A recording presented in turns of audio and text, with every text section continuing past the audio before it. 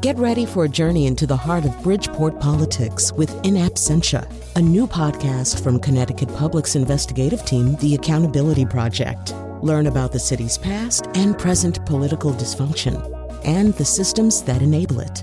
Tune in wherever you get your podcasts. Funding provided by Francisco L. Borges and the Melville Charitable Trust.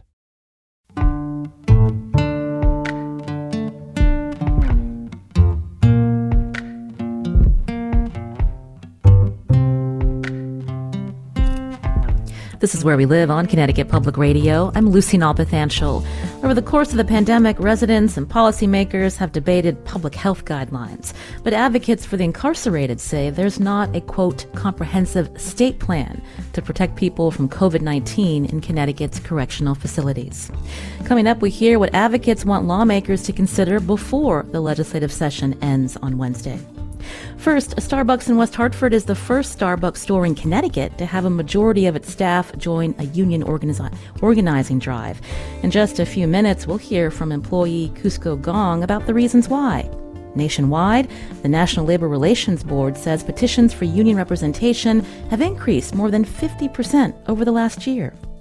For more context, joining us now on Zoom is Andrea Hsu, NPR's labor and workplace correspondent. Andrea, welcome to our show. Hi, thanks for having me. Our listeners can join as well, 888-720-9677. That's 888-720-WNPR. Share a comment on our Facebook page or find us on Twitter at Where We Live. Now, Andrea, you recently wrote about the changing face of the labor movement in our country. And when we think about the demographics, tell us who's joining unions today. Well, I looked at who is petitioning for union elections, and I did this by looking at the National Labor Relations Board's records on these union election petitions, and found that indeed there's been a surge in these petitions for union elections. It covers, these are private sector companies. And I have to say, Starbucks makes up something like close to a quarter of all the union election petitions filed in 2022 so far this year. And, this is a lot of younger people, a lot of younger workers, even though younger workers are among the least unionized in the U.S. We are also seeing a lot of people of color, people in their 20s. There's also, of course, been this very prominent union drive at Amazon, which is also a lot of workers of color. So the demographics are changing. I think traditionally, you think about union workers, you think about people in manufacturing, you might think about people in construction. Right now, there's a surge in workers in food services who are seeking union representation. And that's striking. You had reported that when we look at food and drink establishments, they're the least unionized workplaces. 1% in the sector? Yeah.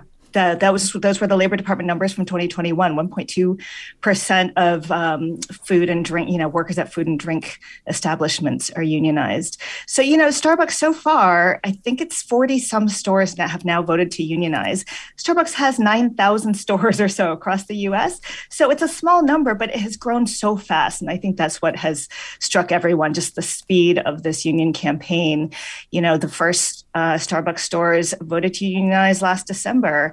And, since then, every day there are new stores, Starbucks stores, who are submitting the paperwork for union elections. And what that means is they need to get at least 30% of the workers to sign union cards saying, we are interested in a union. That goes to the National Labor Relations Board. And that starts off the process for a union election, which is what we're seeing. So last week alone, I think there were something like a dozen or maybe 13 vote counts, stores who had voted, on whether or not to unionize. And I think they won all but one of those. So certainly we're seeing a fast-paced campaign at Starbucks. Coming up, we're going to hear from a Connecticut resident, part of efforts to launch a union drive at the first Connecticut Starbucks. Before we get there, Andrea, you mentioned Amazon. A lot of people have been paying attention to the Amazon warehouse at Staten Island. And so there's actually some news happening pretty soon. Can you tell us about that? Yeah, so this afternoon, the vote count in the second warehouse election on Staten Island is going to start and probably finish today. So the first Amazon warehouse to unionize did so about a month ago, just over a month ago. It was a huge deal. It was, nobody really expected this Amazon labor union, which was founded by former and current workers at the warehouse, to win this union election against, the giant of the e-commerce world that nobody so far has been able to unionize. And that vote, it stunned, I think, even labor experts. It stunned certainly the company. Workers voted 55% to about 45% to unionize there. So the labor union did have momentum going into the second election at a smaller warehouse on Staten Island. It's about 1,500 workers. And we will know this afternoon whether they have also voted to unionize. You mentioned the e-commerce giant. Has Amazon yet recognized the first victory with the Staten Island warehouse? It has not. It has filed objections to that election, that first election on Staten Island. It has charged that the National Labor Relations Board, the regional office, favored the union and helped facilitate the victory there. It's charged that the Amazon Labor Union threatened and harassed employees who didn't support the union. So Amazon, has spent millions of dollars fighting this union campaign and has continued to do so. And a hearing is going to be held to consider those objections. I don't think a date has been set yet, but like you say, Amazon has yet to recognize that union. I will say Amazon did last week give a small concession to the union and to the workers.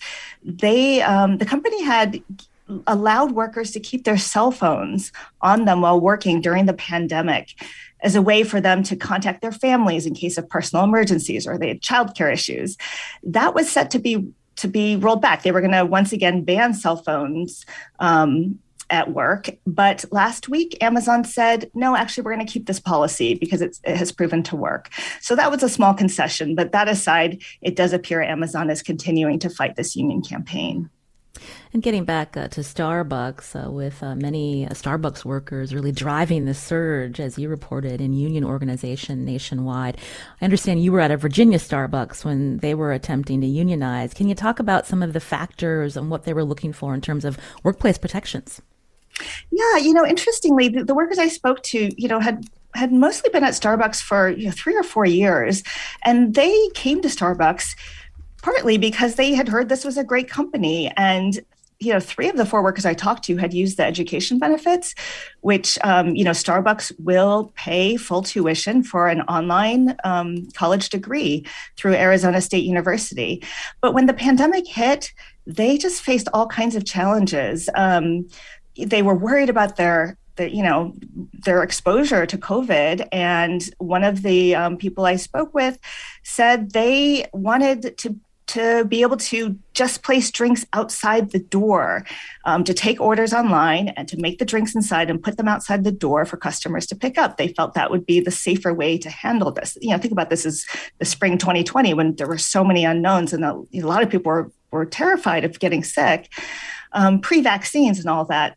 So they were overruled by management, and it kind of set off this bad feeling that, they wanted more say in how their stores were run and what they could do to protect themselves from COVID.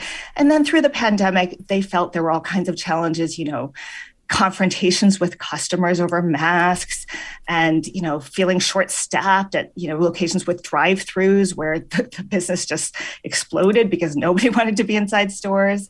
And their feelings towards Starbucks just soured. And now they say they want, a lot more control over their schedules and they want pay raises and they just want more of a say. They want a seat at the table is what I heard from the Virginia workers.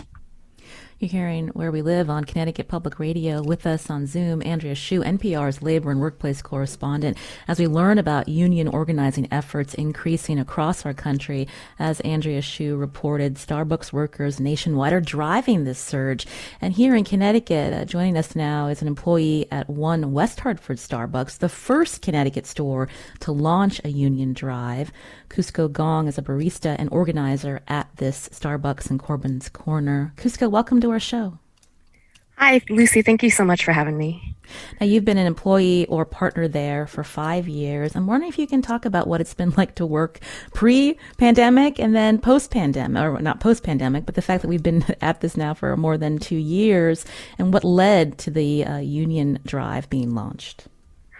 I mean, pre-pandemic, it was not great. I think things have really been exacerbated by the pandemic to make it a lot worse. I think a lot of what Andrea said is kind of really funny and also a little bit disheartening, because those are, even though she was in a store in Virginia, that is exactly mirroring our experience of what happened during the pandemic. We really had a lot of issues with different guidelines being constantly changed on us, and really an issue of safety overall, of whether or not we would be able to continue working at our stores, just because we were considered essential workers. So while we did close for a couple months initially, we did end up opening up much only a little bit after that. So that was a real concern for a lot of us at the time, because again, we were not vaccinated, and at this point Starbucks still has really no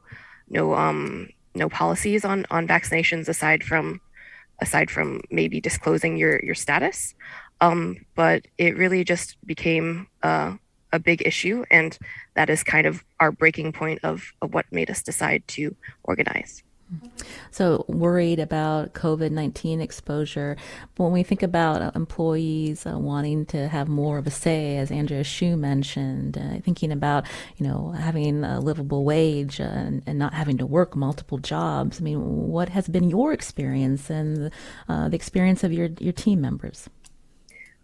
Well, in our letter to the CEO, which is something that we put out when we did file our petition, we addressed the fact that a lot of us at the store do have multiple jobs. I personally have multiple jobs myself, and it is really difficult to kind of pay rent, pay for food, pay for utilities, all just with Starbucks, just because of how limited our hours are. That is definitely one of our personal organizing goals, to make sure that we do have guaranteed hours and guaranteed wages, that make sure that if someone wants to just work at our store and not have to work multiple jobs just to make a living, that would be one of our goals. I understand one of the big requests is thinking about the part-time threshold. If employees work more than 20 hours, they're entitled to benefits. I'm wondering if you can talk more about that, and what has been the experience of people at the Corbin's Corner Starbucks. Well, for Starbucks in general, our busiest season is usually around the holidays, and it tends to be the trend after that is typically business kind of wanes off a little bit, and we do generally get our hours cut around that time. I think particularly this year, I'm not sure if it's at all related to the events that are going on. We have seen our hours just cut very consistently.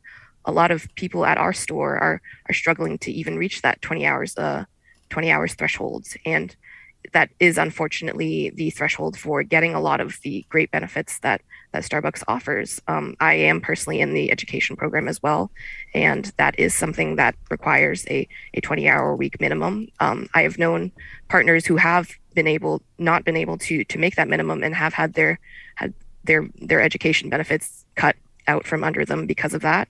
And we're just really hoping that we when we get hired, we kind of put in a certain amount of hours that we hope to be able to work, and we've really just not been getting that. So we really hope that we'd be able to get some guarantee of that with our unionization efforts. I understand more than 40 Starbucks stores across the U.S. have voted to unionize. As Andrea mentioned, more than 250, I believe, have sought elections with new filings every day. So talk about this momentum, Cusco, and what has been the reaction of the community to what you and your team are asking for at the Corbin's Corner Starbucks. I mean, it's honestly really amazing. I think we never would have had the courage to stand up or file for any sort of petition or anything if we hadn't heard about the other Starbuckses that had done so before us. I think we've addressed this before, but Buffalo was really a point of inspiration for a lot of different stores, and particularly for us, after hearing about Buffalo, there were a couple stores in Boston that filed very, very soon after that. And hearing about Boston, that's so close to us. That's literally just a state away. So that kind of made us feel that we could do it. And in terms of community response, I mean, we've only really gotten positive things. I mean, there'll be people who come in and say that we're doing a great job, and that they really hope that we stay strong and get through this. Obviously, there have been a couple kind of dissenters on social media and stuff like that, but really nothing in person. So knowing the fact that they have to hide behind a screen or something to voice their negative opinion really kind of almost does a disservice to the message that they have, because everybody who supports us is really willing to come out and say it right to our faces, and it's been really, really helpful for our efforts. When you cited some of the other stores that have voted either to file petitions or voted to unionize, are you having conversations with them? What other kind of support are you receiving?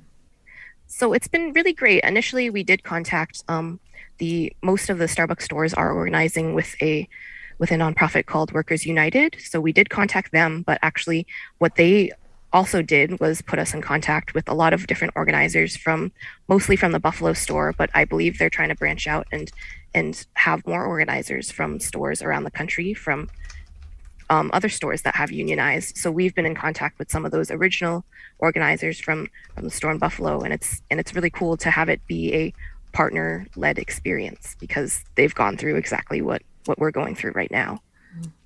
And what can you tell us about what stage you're at in terms of collective bargaining?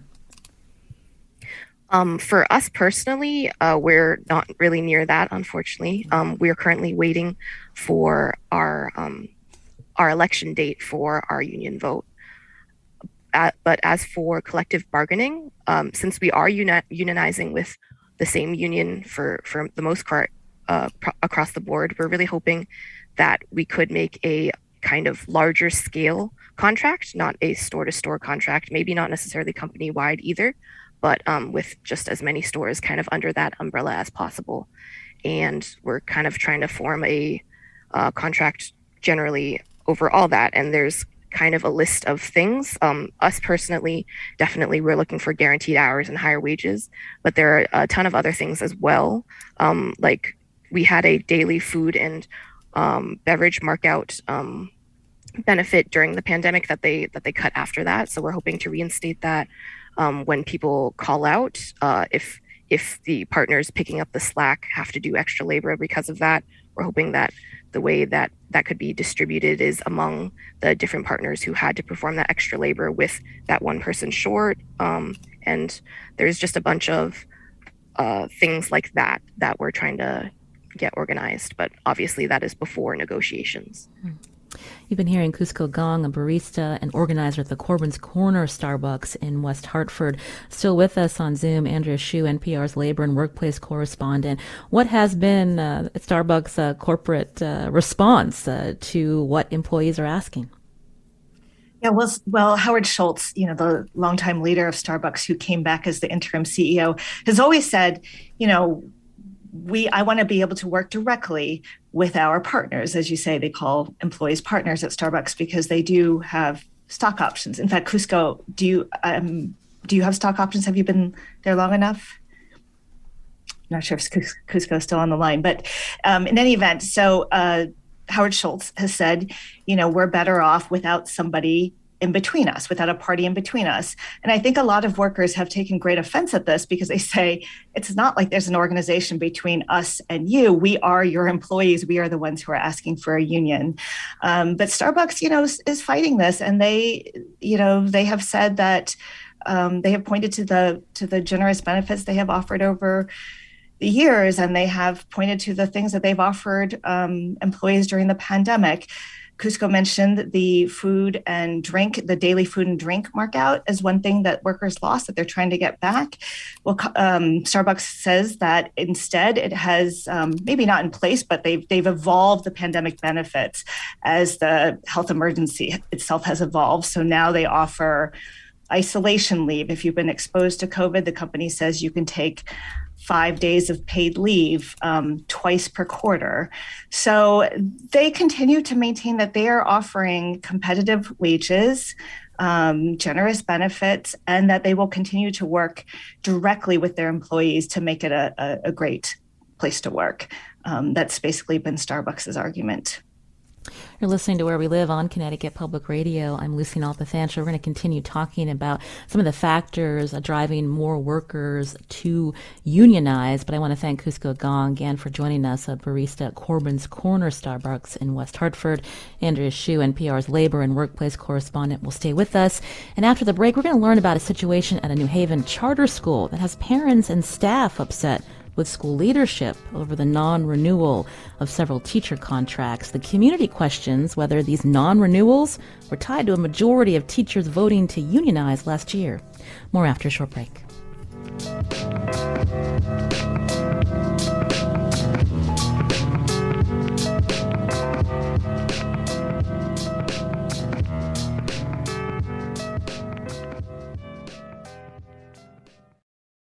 Support for this podcast comes from Hartford Healthcare. Elevating Health is funded by Hartford Healthcare. ECMO is a leading-edge, life-saving treatment for patients with cardiac or respiratory failure. Dr. Jason Gluck, director of the Mechanical Circulatory Support Program and Emergency Cardiac Care at Hartford Hospital, explains what it is. So ECMO stands for extracorporeal membrane oxygenation, outside the body oxygenation of blood. It's a life support technique that's used by highly sophisticated medical systems for patients with severe heart or lung failure. The technique involves removing blood from the body, oxygenating it, and then returning it back. ECMO procedures happen in the ICU, but not all hospitals are equipped with the necessary technology and staff. Dr. Gluck describes Hartford Hospital's ECMO Go team. So ECMO is considered when treatments have failed. And in our center, with a special ECMO on the Go team, we'll actually take that technology to their hospital and help them out there if they need to stabilize the patient and then bring them back to Hartford for recovery. For more information, go to ctpublic.org/elevatinghealth. This is Where We Live on Connecticut Public Radio. I'm Lucy Nalpathanchil. Recently, Lucy Gelman, editor of the Arts Council of Greater New Haven's arts paper, highlighted a situation happening at a local charter school, the Common Ground High School. Parents and staff there are upset with school leadership over the non-renewal of several teacher contracts at the school, and the community questions whether the non-renewals were tied to a majority of teachers voting to unionize last year. School leadership disputes that, saying the decision is tied to finances. Executive Director Monica Machera-Philpous said in a statement, quote, "The 4 non-renewals at our April board meeting are within the normal course of operations of any school working to finalize a budget and staffing plan, and in keeping with Connecticut teacher tenure law." She also says, "We deeply regret any appearance this process is related to union organizing. The community response we've seen tells us we need greater transparency and outreach on our financial management, and we're initiating a series of community discussions as a starting point to that." Well, we wanted to hear more from the union and staff. So joining us now on Zoom is Chelsea Farrell, an organizer with UAW Local 2110 that covers more than 3,000 workers in universities, publishing, museums, law firms, and other offices. Chelsea, welcome to our show. Hi, thank you for having me, Lucy. So Common Ground High School, it's a pretty unique New Haven charter school. It has an on-site farm. There's an environmental education. So I'm wondering if you can just give us some background on the unionization effort at that school last year. Yeah, of course. And you're absolutely right. Common Ground really is a phenomenal institution here in New Haven, with this incredible lens through education where they really embrace social and environmental justice. And I think because of that and its reputation, it has really attracted a dedicated staff, both teachers, support educators, environmental educators, administrators, who earnestly care about the institution and care about the mission and the students.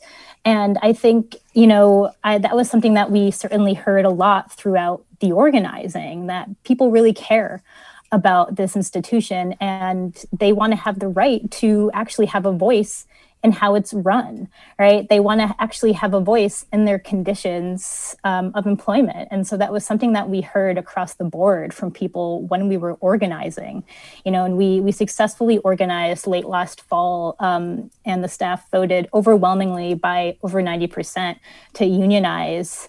Again, like thinking about how ways that they could have an actual voice in how the institution was run. Now, I read that part of that statement from the executive director of Common Ground High School. I understand that 4 teachers there were recently sent these non-renewal letters over spring break. So that was about a week after the union's first round of collective bargaining. So that's something that the school community and parents have raised. Yeah, it certainly was deeply concerning. Actually, we were alerted to this just a couple days before our first collective bargaining session. So certainly we found it to be an inauspicious start, to our initial bargaining session. And we're deeply concerned about these non-renewals. We don't see them as normal practice for what happens at Common Ground from year to year. And I think more importantly, Common Ground did not bargain with us over these non-renewals. So as it stands right now, we've filed a charge, an unfair labor practice charge at the National Labor Relations Board, asserting that they failed to bargain over these non-renewals. And these teachers that are not being renewed, they were untenured. Again, Common Ground's executive director, Monica Machera-Philpott, insists they were let go because of shifting financial and academic priorities. At that I believe it was last Monday, the board meeting, there was a slide that read, quote, "We're not firing teachers, we're following a process for reduction in staff that includes following tenure law and working with the union." So how do you respond to that, Chelsea? Well, as I've said, and I think our committee member Emily will say as well, we've been trying to get management to the table to bargain over these changes because, along with these 4 non-renewals, they've also announced a restructuring plan that could potentially affect, almost 1/4 of instructional staff, and the reasoning that we've been told so far, just doesn't seem to add up. There's been reasons about financials, there has been reasons about meeting student needs, but the ground is pretty shaky, and it seems like the story is often shifting. So we just really haven't been given a believable answer as to why this is happening. So we've requested information on it, and we're scheduled to meet with management on Wednesday, really just to seek some clarity and some answers, because nothing we've been told so far seems to make sense. You mentioned Emily. That's Emily Schmidt, who's a chemistry and physics teacher at Common Ground High School in New Haven and also a union member. Emily's with us on Zoom. Emily, so I wanted to hear from you about how you respond to the leadership statements. You, again, were at that board meeting. What did you share? Good morning, Lucy. Thanks for making time for us. It's frustrating. I think I echo what Chelsea has said about this really not feeling like a normal course of operations. I've been at Common Ground for almost 7 years now and have definitely never seen any non-renewals taking place. I think that what's come out of this for me is I'm seeing a lot of the same misconceptions that you hear about unionizing a lot. And it's funny to hear Cusco and Andrea talk about Starbucks, because even though we are a small nonprofit, there's a lot of what they're saying that really resonates with us. I think one of our greatest hopes in unionizing, we really believe in the mission of Common Ground, in its desire to make a more just and sustainable world. And one of our greatest hopes in unionizing was to really protect the things that we do well and the benefits that we do have, but also to be able to advocate for improvements in a way that's fair and impartial. So when I hear Cusco saying that, we're really hoping to have more of a say, I think that has been our hope at Common Ground as well. And it's been really frustrating to receive, non-renewals, restructuring plans, And we're told that this is just the draft. There's still room for discussion.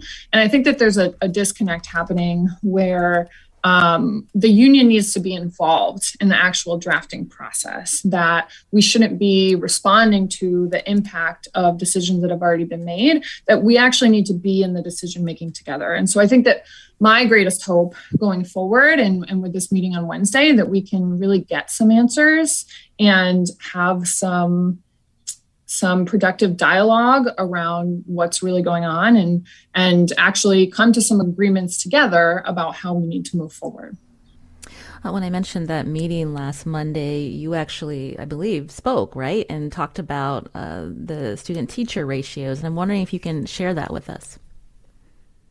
Sure. So one of the things that we've been hearing is that our staff numbers have increased because of a need for higher support during the pandemic, as well as the availability of COVID-19 relief funding, and that these non-renewals are simply a return to our staffing levels that existed before the pandemic. And as a person who's been at Common Ground for quite some time now, I went back into our staffing lists from past years and found that that was just not the case. And in fact, the staffing that is proposed for next year would be in alignment with staffing that goes back as far as 2018. That's the last time we had that few instructional staff, and we had significantly fewer students at the time. So as we're adding students each year, the state has given us additional seats.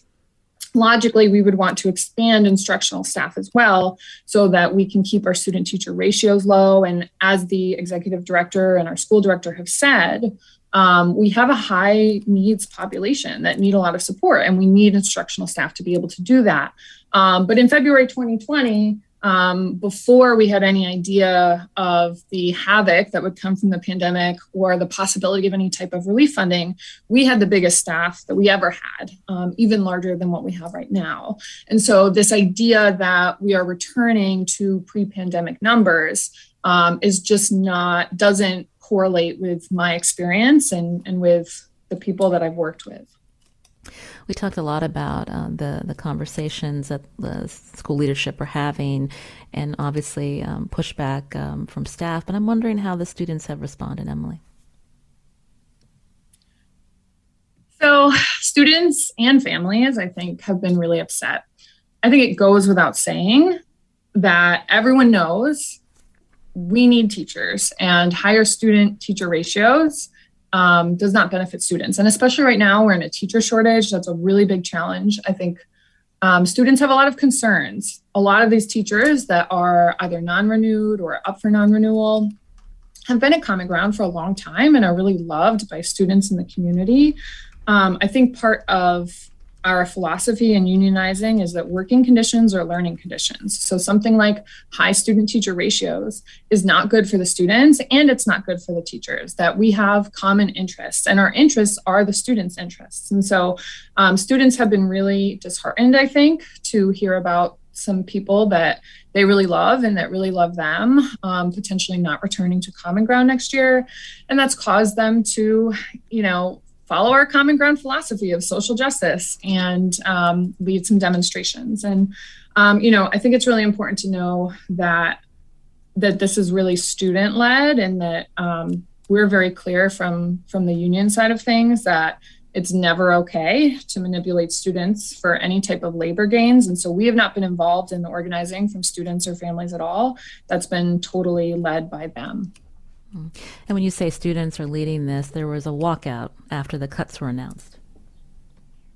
Correct. There's been a few events like that.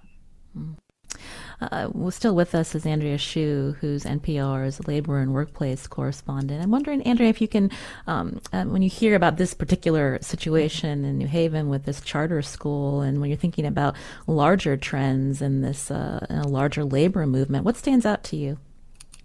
Well, for one thing, collective bargaining is a very complicated and often fraught process. And, we've been so focused on the election wins. At Amazon, a massive warehouse, has voted to unionize. At Starbucks, 40-some stores have voted to unionize. But the collective bargaining is still ahead, and that can be very tough. Sometimes unions don't actually come to a contract agreement with the companies, especially when the companies are, staunchly anti-union. So I think we're going to see that a lot ahead with the companies that, with the Starbucks stores that are voting to unionize. The other thing is that it sounds like Common Ground, embraces progressive values. A lot of the, Starbucks considers itself this highly progressive company. I think that's the reputation that Howard Schultz built over many decades. And I've also heard from small businesses, that also embrace progressive values. And these, some of these small business owners are, a little bit taken aback that their employees are trying to unionize.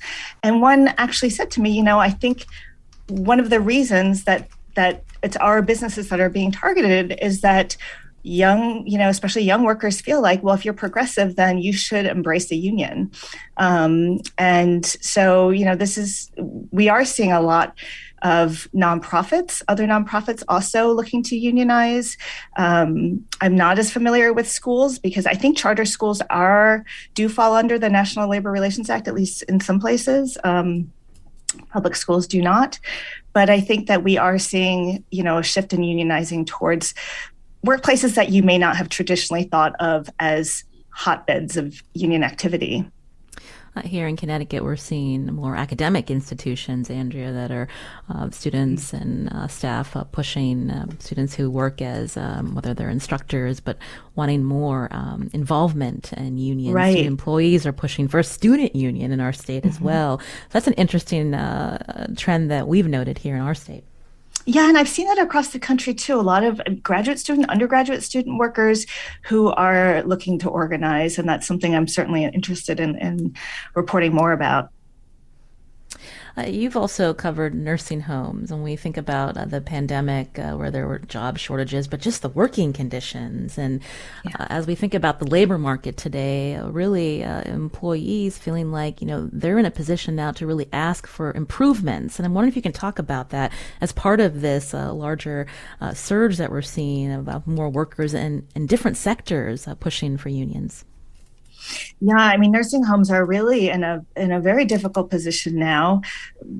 I think the industry representing nursing homes say, most of them are short-staffed because they cannot hire staff right now, given the competition they have for workers. So you often, interestingly, hear nursing home owners or nursing home, administrators say, we cannot hire certified nursing assistants because Amazon is paying $19 an hour or $22 an hour, and we cannot afford to pay more. You hear that a lot in the nursing home industry.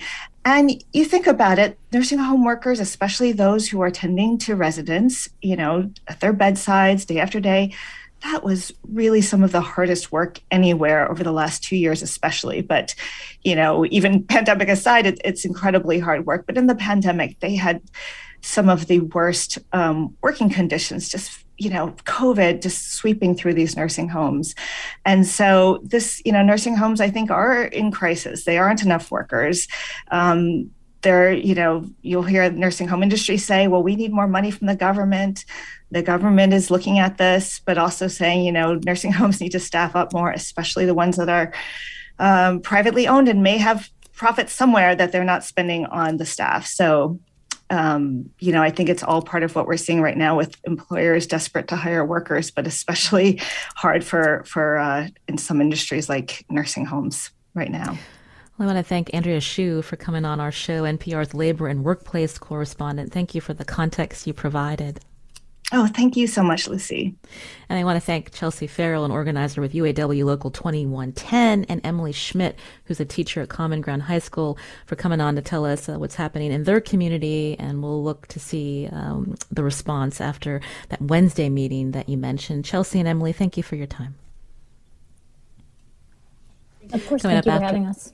Coming up after the break, we're going to pivot to the final days of the legislative session that's before the Connecticut General Assembly. We're going to hear from advocates for the incarcerated about what they want lawmakers to consider before the session ends. Stay with us.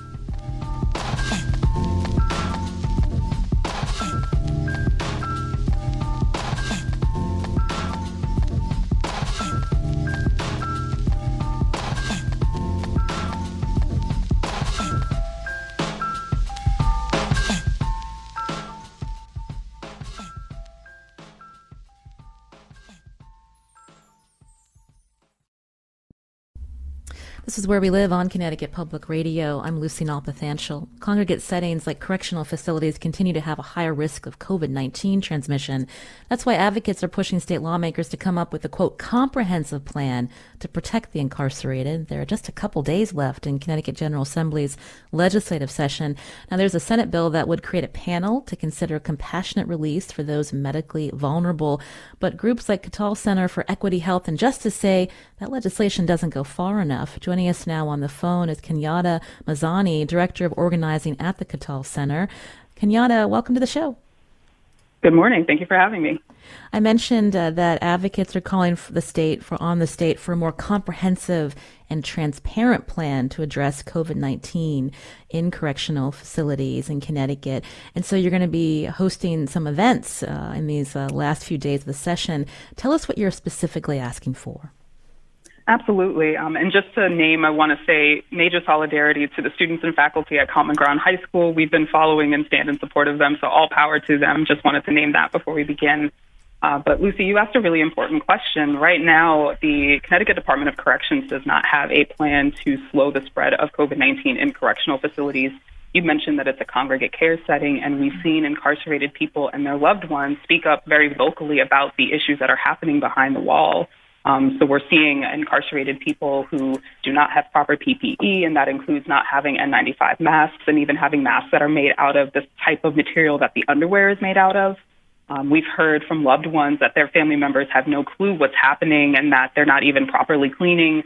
And just from the little bit of information that the DOC is sharing, we know that to date, over 8,400 incarcerated people have tested positive for COVID. And the entire jail and prison population in our state is just at 9,000. So that's 85% of people to date have had COVID-19 in our correctional facilities. And those people will eventually come home, potentially with long COVID. And so the plan that the Department of Corrections currently have is not a plan that's actually viable to slow the spread and save lives. I mentioned that Senate bill, and so there's been a real focus on compassionate release, I believe, over the last 2 years when we think about the medically vulnerable that are incarcerated. And so tell me about that legislation and why your group believes it doesn't quite go far enough. Thank you. So SB 460 is an act to expand compassionate and medical release, as well as public health earned release credits to incarcerated people so that it, in theory, gets them out of incarceration. But what it does is it actually just creates yet another panel within the Board of Pardons and Paroles. And even though it's supposed to expand medical release, we know that the Board of Pardons and Paroles has not even really given medical release these last few years. And even if we look further at talking about other types of compassionate release, the number of compassionate release that has been given out both during this pandemic and pre-pandemic have been significantly small. And so the panel that it's creating is a 3-person panel of the current members of the Board of Pardons and Parole.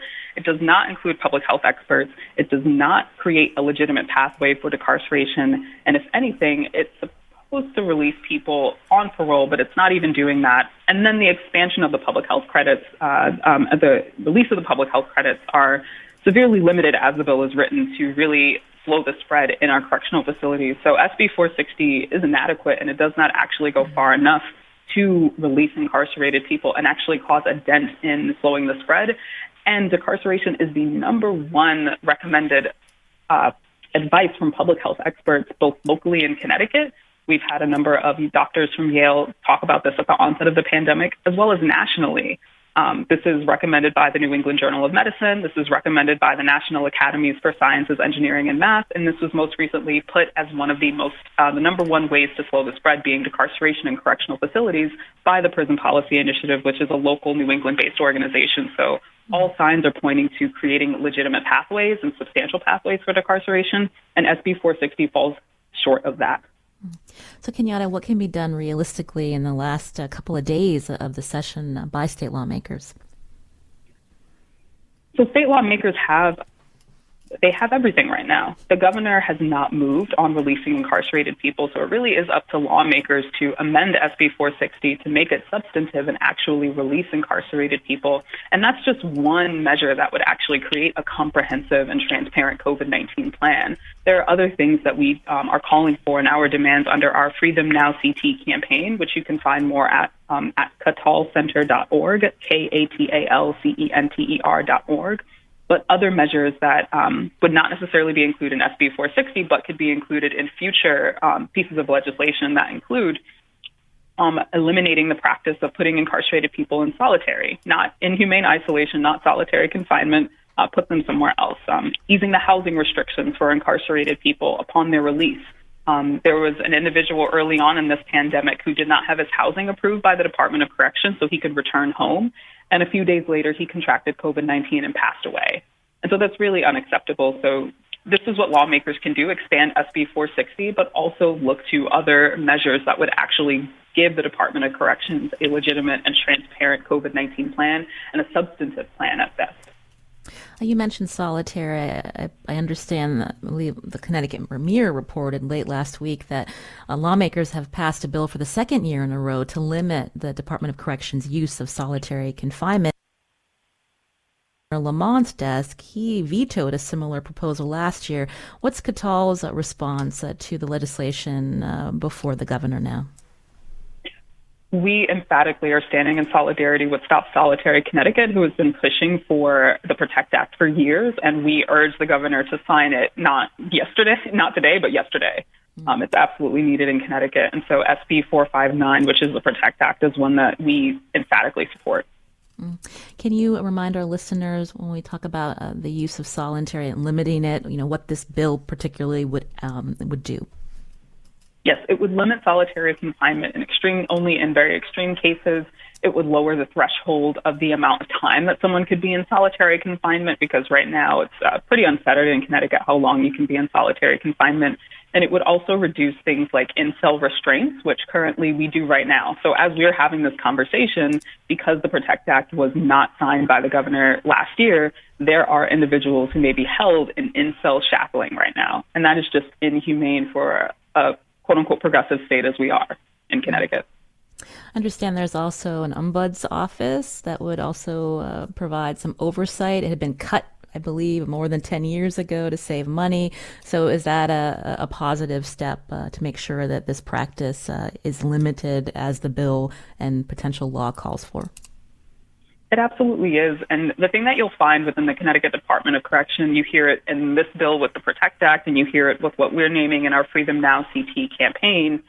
There needs to be oversight. The Department of Corrections right now is just operating in a vacuum where the public does not have access to what's going on. Incarcerated people and their loved ones who are on the outside, the loved ones of incarcerated people who are on the outside trying to support them, don't have the ability to see what's happening within the Department of Corrections. It's incredibly opaque. And so this ombudsman as well, in the PROTECT Act, as well as what we're calling for in our Free Them Now Connecticut campaign, which is an independent body of oversight, an independent oversight body of health experts to see the plan that they have for prevention and management of COVID-19 in state correctional facilities.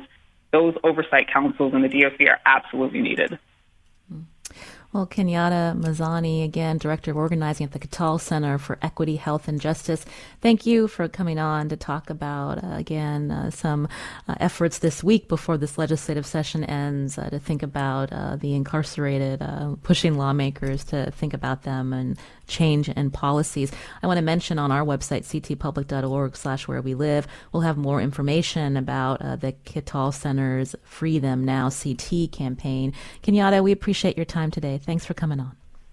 Thanks for coming on, and I hope that folks can join us on Wednesday at 10 a.m. at the Capitol. Thanks, Kenyatta. I'm Lucy Nalpathanchel. Today's show is produced by Katie Pellico. Our technical director is Kat Pastor. Coming up tomorrow, the journey to comprehensive content moderation on Twitter has been a long one, but the tech giant may be changing course. On the next Where We Live, we'll talk about what Twitter could look like under Elon Musk and if free speech and content moderation can coexist together. Are you still using Twitter? Join us. That's tomorrow.